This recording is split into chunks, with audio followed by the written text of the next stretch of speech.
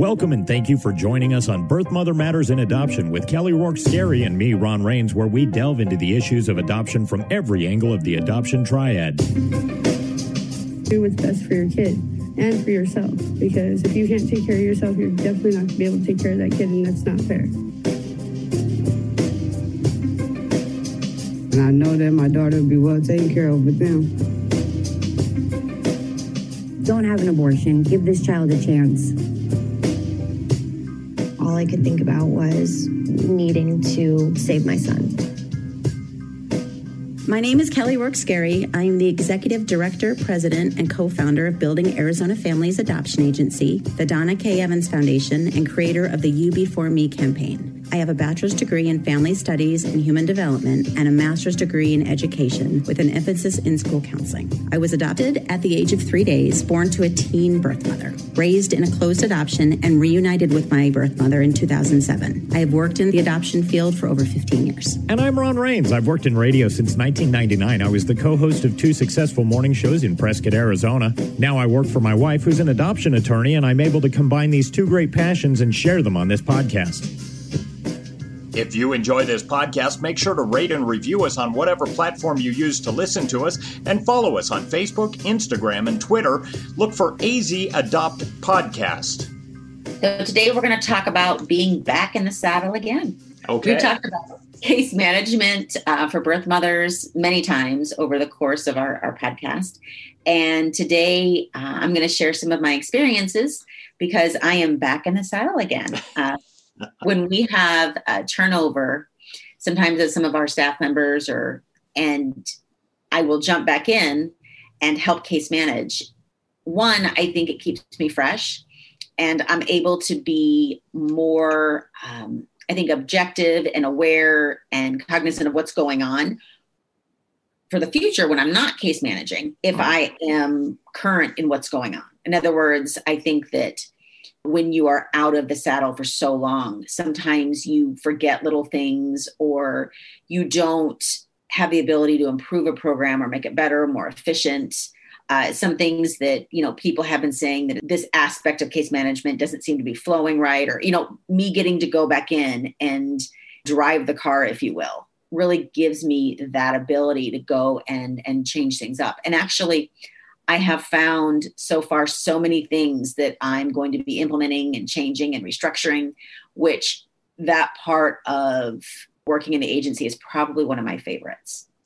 Well, absolutely. And you've always been very hands-on. I mean, ever since I've known you, you answer the calls when they come in initially to set up appointments and talk to these girls. You want to be that first point of contact, and you've always been that way. So I think it's good that you are getting your toe back in the water of the case management to just refresh yourself and remind yourself how it is on both sides of this.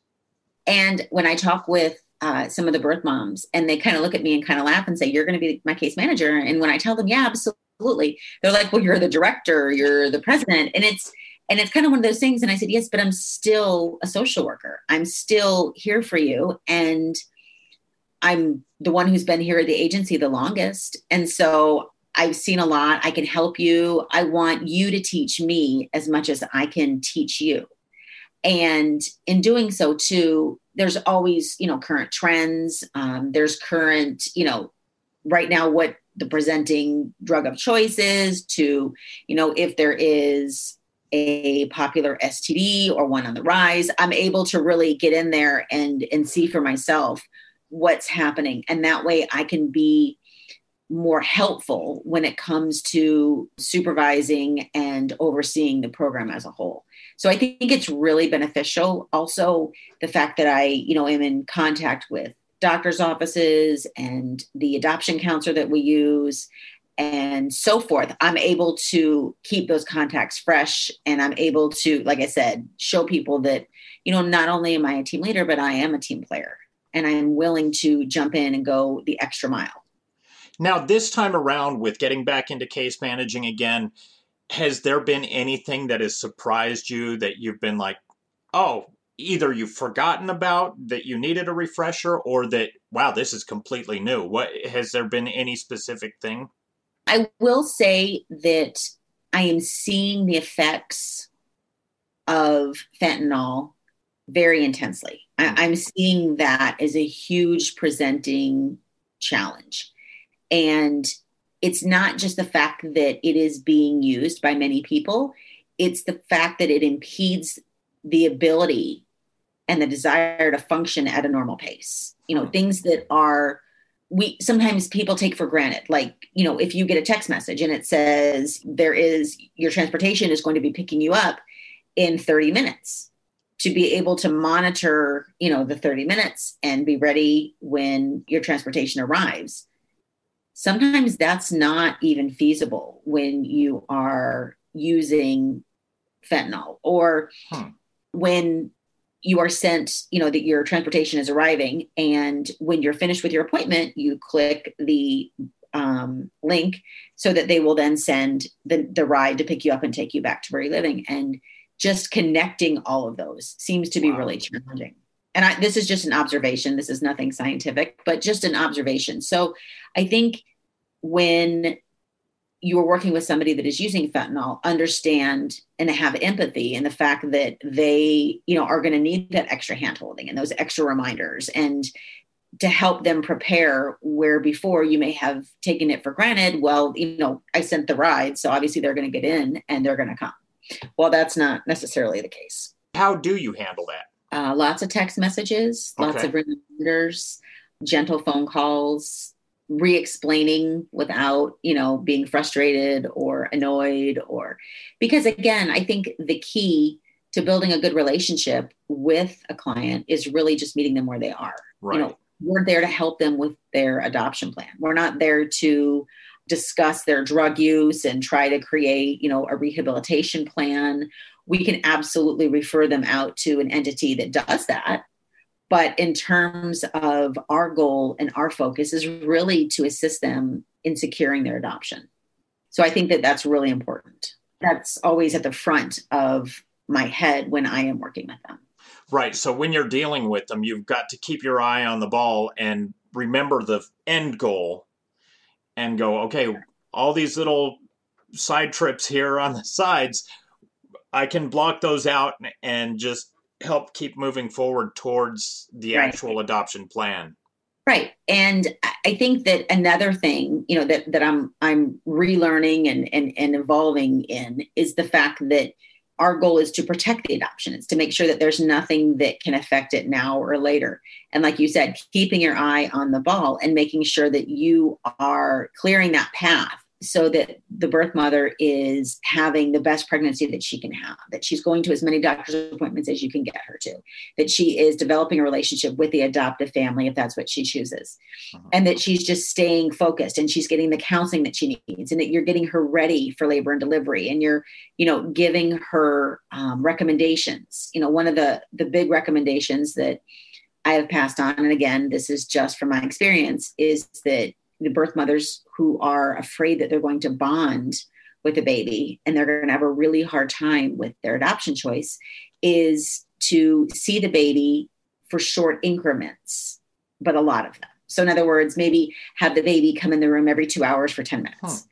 Because when a birth mom comes to me and says, I want to spend every minute I can with the baby, but I'm really afraid I'm going to bond and it's going to be so hard and I want to make sure I follow through on my adoption plan, then giving her tools to help her achieve her goal of spending lots of time with the baby, but yet assisting her in not making it harder on herself. One of the key things would be to decrease the length and duration of time spent, but make sure that they're keeping the frequency up. Okay, that makes sense. That makes a lot of sense.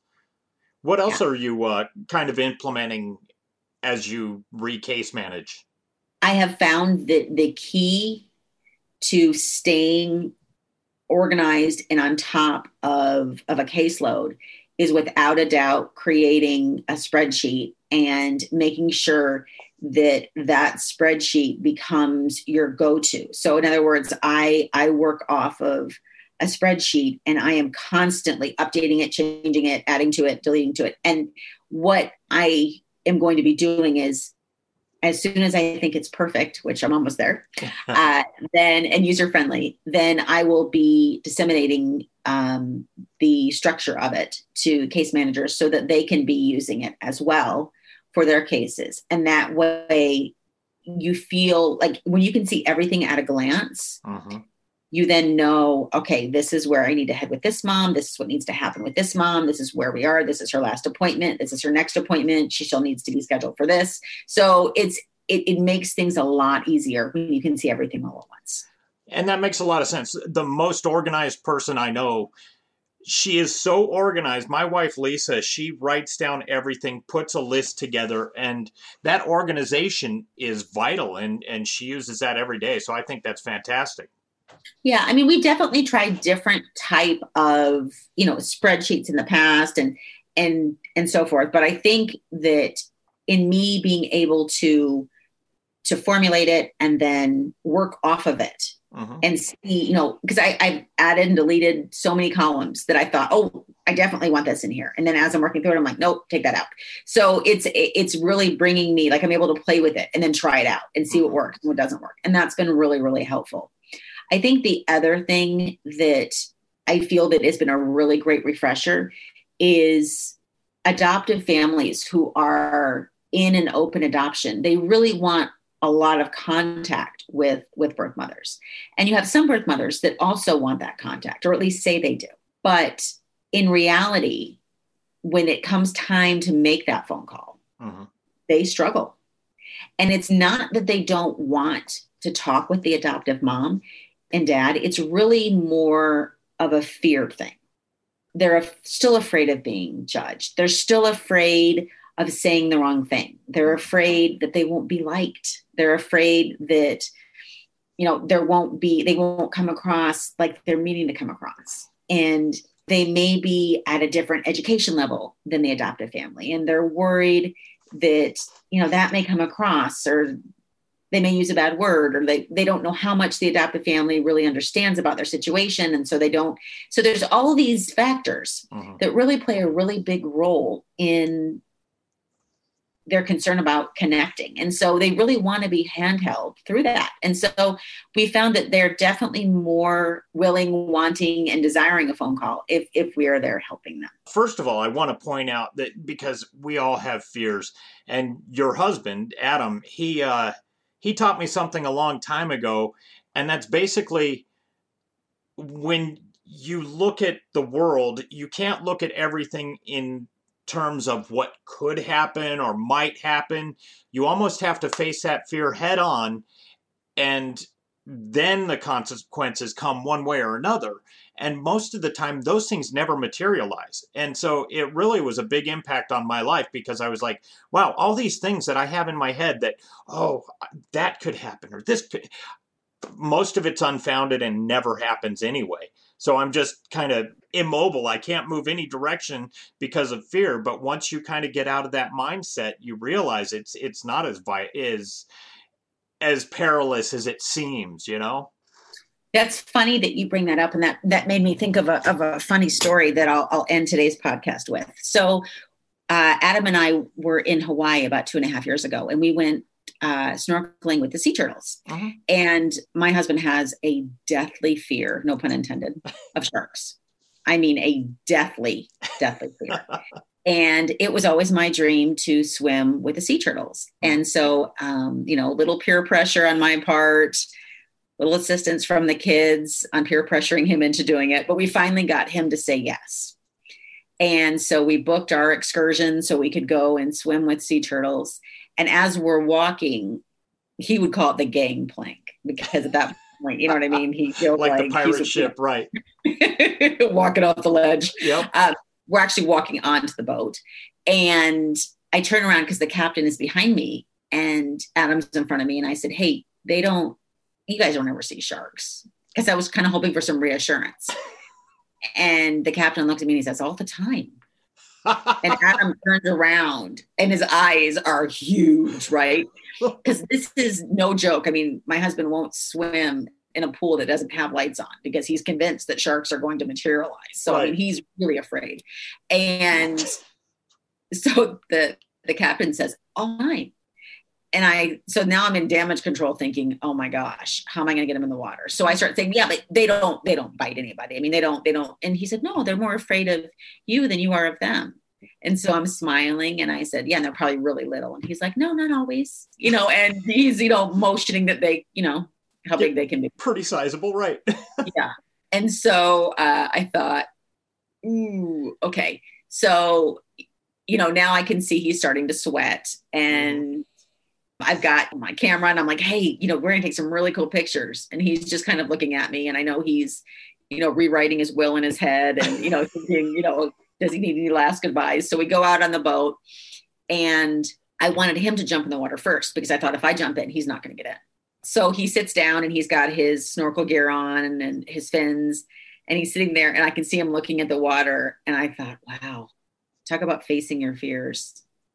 I was really impressed. Yeah. And I thought he's not going to do it because he sat there for a very long time and he looked into the water and he did go in. And he said when he went in, the bubbles all came up. So it was kind of cloudy at first. And then all of a sudden it went clear and he could see sea turtles and see, ocean life. Right. And I was so grateful that he didn't see a shark, I will say, on that trip. But he did face his fear and we had an amazing time. And then after we got back on the boat, I was like, oh my gosh, that was so amazing. I can't wait to go again. And he said, no. I did it once. I went. But yeah, here's another thing about that too. Sometimes when you face your fears like that, the reward is so wonderful and such a new experience that the reward is well worth the risk. He said it was absolutely amazing and he had an incredible time. He loved it. He just didn't know that he would ever want to do that again. Right. And I understand that, but he faced his fear. I'm proud of him. Yeah, I was too. So I think that's the same thing, with birth moms when they talk on the phone with adoptive families is sometimes it goes great and they can't wait to do it again. And other times they had a really good conversation and they really liked the adoptive family, but it was, it was okay having the one conversation and they got everything they needed out of that conversation and they're ready for the next step and that's labor and delivery. And so I think that we can all learn from how people handle things. And again, no judgment. So this time around, as you're case managing, are you finding it just as rewarding as before? Yeah, maybe even more so because it's a whole different style of case management. We're still dealing with COVID. Obviously it's changed and it's gotten better and things have relaxed a little bit, but we're still keeping all of our same precautions in place. So it is a different type of case management and it's just as enjoyable, maybe more so in some aspects because it feels like us, me, the birth moms against COVID, so it's kind of like we're on the same team and we're doing this together. So yeah, I would say very much so. That's awesome because I'm sure there's people out there who would love to be a case manager and get into this kind of work. And now you guys are looking for people at any given time, aren't you? We're always hiring. Always hiring. We always think that, a new person can bring so much to our team. We're always expanding and growing. So absolutely. Where do they go to find out more about case management or maybe even getting in with Building Arizona Families? They could visit our website. We have an employment opportunities on our website, also on our Facebook as well. And you can submit your resume and contact information right there. We would love to hear from you. We have a pregnancy crisis hotline available 24/7 by phone or text at 623-695-4112, or you can reach us on our toll-free number at 1-800-340-9665. We can make an immediate appointment with you to get you to a safe place, provide food and clothing, and help you get started on creating an Arizona adoption plan, or just give you more information. Check out our blogs on our website at azpregnancyhelp.com and follow us on Facebook, Instagram, and Twitter by looking for AZ Adopt Podcast. If you enjoy this podcast, make sure to rate and review us on whatever platform you use to listen to us. Birth, Mother Matters, and Adoption was written and produced by Kelly Rourke-Scary and edited by me. Thanks go out to Grapes for letting us use their song I Don't Know as our theme song. Join us next time on Birth, Mother Matters, and Adoption. For Kelly Rourke-Scary, I'm Ron Rains, and we'll see you then.